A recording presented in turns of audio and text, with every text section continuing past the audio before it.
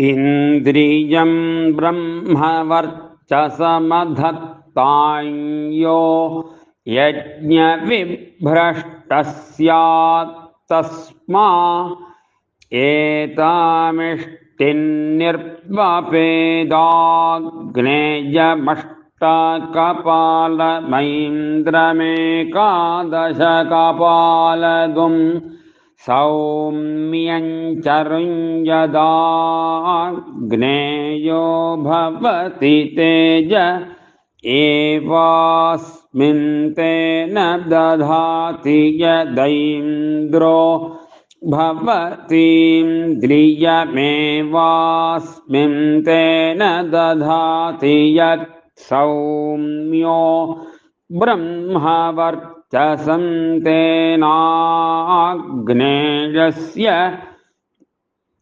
च सौम्यस्य चैन्द्रे समाश्लेषयेत्तेजश्चैवास्मिन् ब्रह्मवर्चसं च समीची।